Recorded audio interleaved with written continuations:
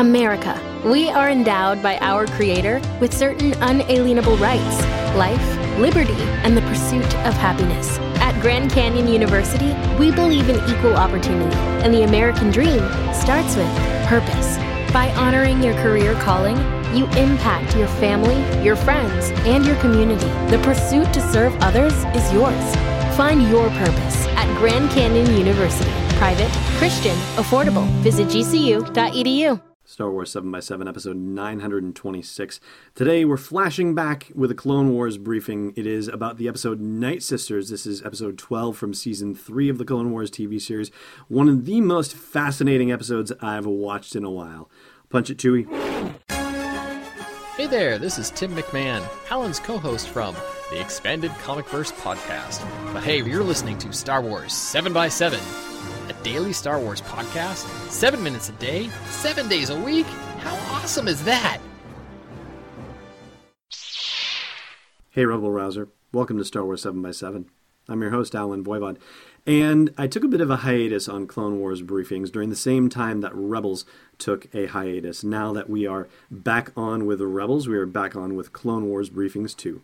Now, the couple of episodes of Clone Wars previous to this, including Pursuit of Peace and Heroes on Both Sides and Hunt for Zero, were much more about political and crime intrigue and not so much action-oriented. I mean, there was a little bit of action here and there. You can't have a Clone Wars episode without some bit of action to it, but comparatively speaking, it was quite the refreshing change of pace to have Night Sisters be a very action-oriented episode. In fact, I'd go so far as to say that it was a good thing that they got back to lightsaber battles and space battles and so on and so forth, because you spend a little too much time in all of these palace intrigue things and political intrigue and so on and so forth, and yeah, it kind of slows down a bit. It's a nice change of pace, but, you know, we need to get back to that classic Star Wars stuff, the wars part of Star Wars.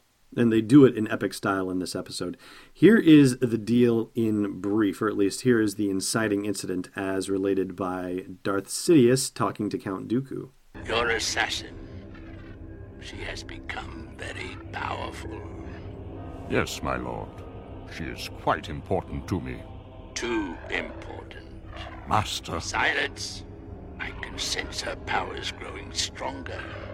I would hate to think you are training your own Sith apprentice to destroy me. Never. My allegiance is to you and you alone.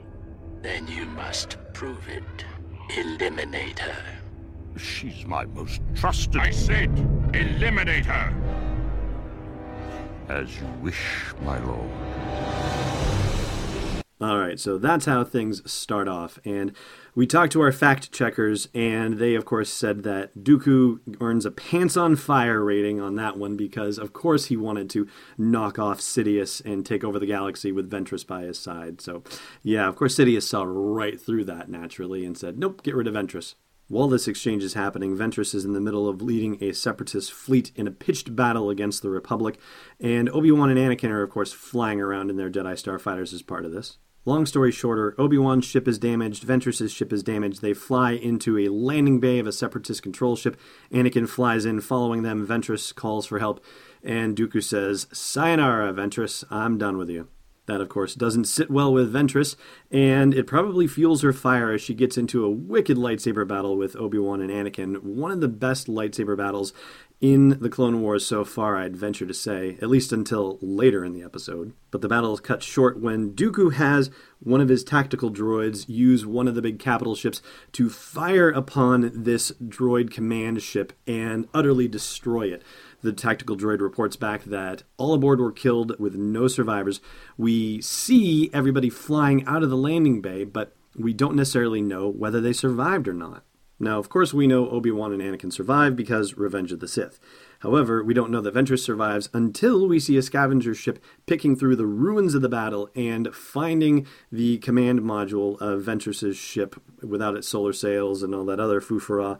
And Ventress ends up killing them all the scavengers on this ship, and flying the ship to Dathomir, where she is welcomed home. It turns out that she is a Night Sister. Now, if you're not familiar with the Night Sisters, that's okay. This is their first appearance in canon, and here is what Wikipedia has to say about them in brief. The Night Sisters were a clan and an order of magic-wielding females who lived on Dathomir, a planet bathed in dark energies.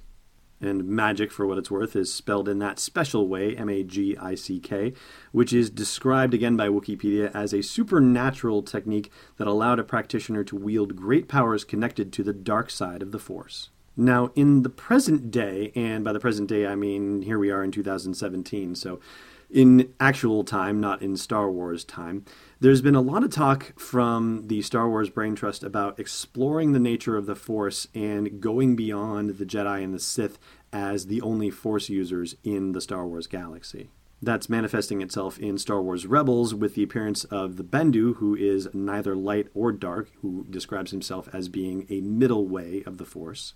And we've also seen it in Rogue One in a fashion through the characters of Chirrut Imwe and Baze Malbus, who are not Jedi, who are not traditional Force users, but are guardians of the wills and protectors of a temple of Kyber crystals. But in reality, it looks like we were getting our first look at a non-Jedi, non-Sith group of Force users via the Night Sisters here in the Clone Wars. Back to the story, though, Ventress turns out to have been a Night Sister, as I said, and as they work to heal her, the Night Sisters that she goes back to on Dathomir, we get Asajj Ventress's backstory via some hallucinations, visions, dreams that she has while she's being healed by the Night Sisters. And this is very cool stuff, very well done, very effectively sketched. She's a baby and she's given away to a crime lord in exchange for protection for her clan of Night Sisters, I should be more specific. She's taken away to another planet by this crime lord, and of course there are a bunch of Weequay pirates kicking around on this planet who ultimately one day shoot said crime lord, orphaning Asajj Ventress. And Ventress is actually rescued by a Jedi who happens to have been stranded on that planet, left behind by his fellow Jedi. So this Jedi takes Ventress in and makes her his Padawan, which I had no idea Ventress was a Jedi Padawan at some point, so that was fascinating. And they work together to fight crime and so on and so forth, but ultimately, very tragically, Ventress is orphaned again when a Weequay pirate shoots her Jedi mentor in the back. That happens many years after she had been taken in by the Jedi.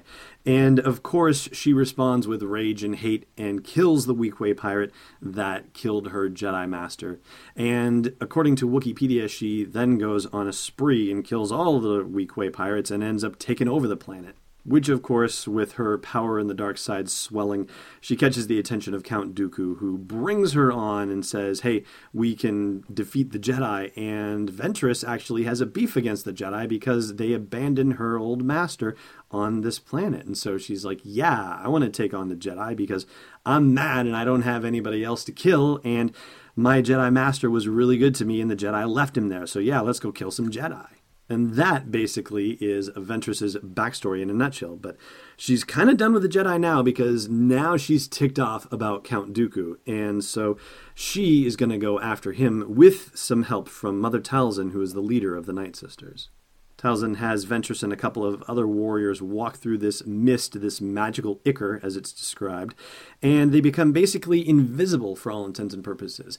Also, Talzin provides them with a powerful narcotic sedative that will mess up Dooku's senses and make it even more difficult for him to fight when they go after him. And that, I think, was the one thing that sat wrong with me in this episode. I mean, if you're going to give a tranquilizer dart to Ventress and her team to try and take out Count Dooku, why wouldn't you just give her a poison dart so that you just kill him outright and not have to create the lightsaber battle that would have to result because he's only been tranquilized and had his senses messed with? Why not just kill him outright? But no, unfortunately, no. So they sneak into his palace on Serrano, and this is what was funny to me about the episode, probably more than anything else, the fact that Count Dooku wears very nice pajamas and sleeps on the top of his covers. He was not under his blanket, not under his sheets. He's just laying very still, almost like he was in a coffin with his hands folded over his chest, lying on top of his covers in some very natty pajamas.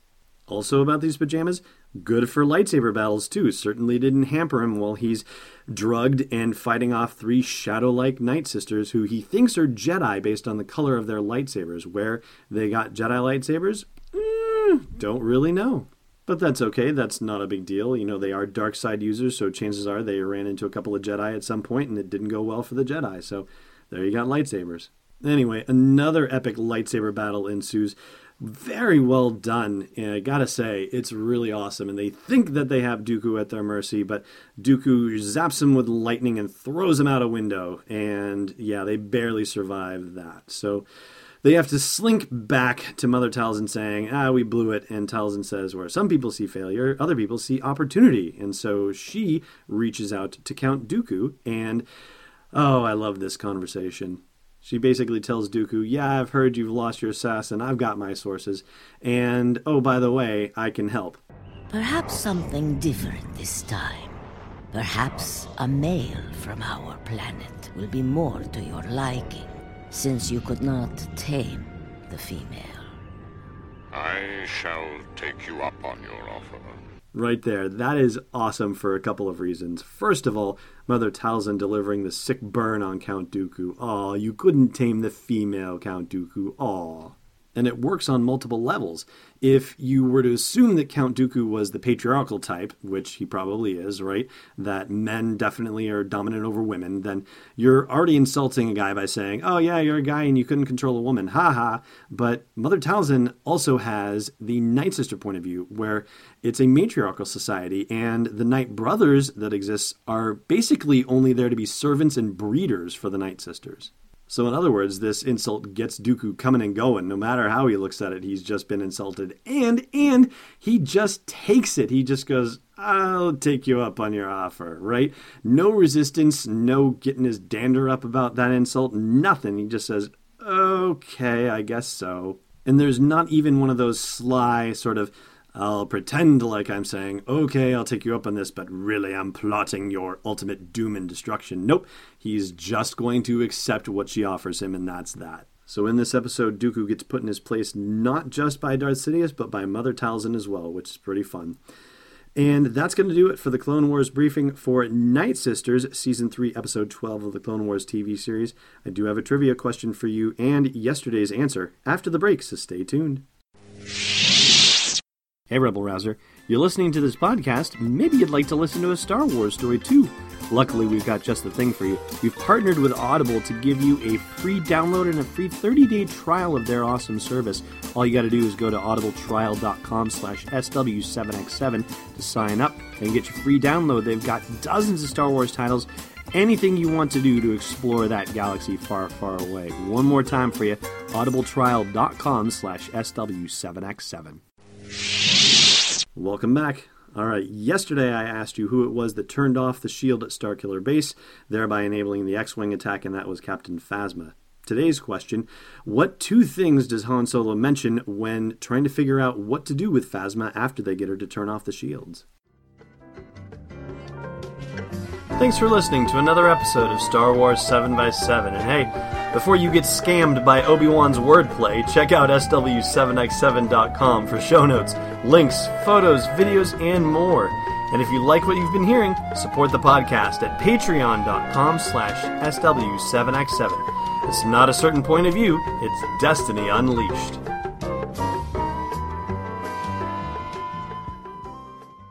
This podcast is not endorsed or sponsored yet by Lucasfilm Limited, Disney, or 20th Century Fox, and is intended for entertainment and information purposes only. Star Wars, the Star Wars logo, all names and pictures of Star Wars characters, vehicles, and any other Star Wars-related items are registered trademarks and/or copyrights of Lucasfilm Limited or their respective trademark and copyright holders. May the force be with them. All original content is copyright 2017, Star Wars 7x7. We hope you love it.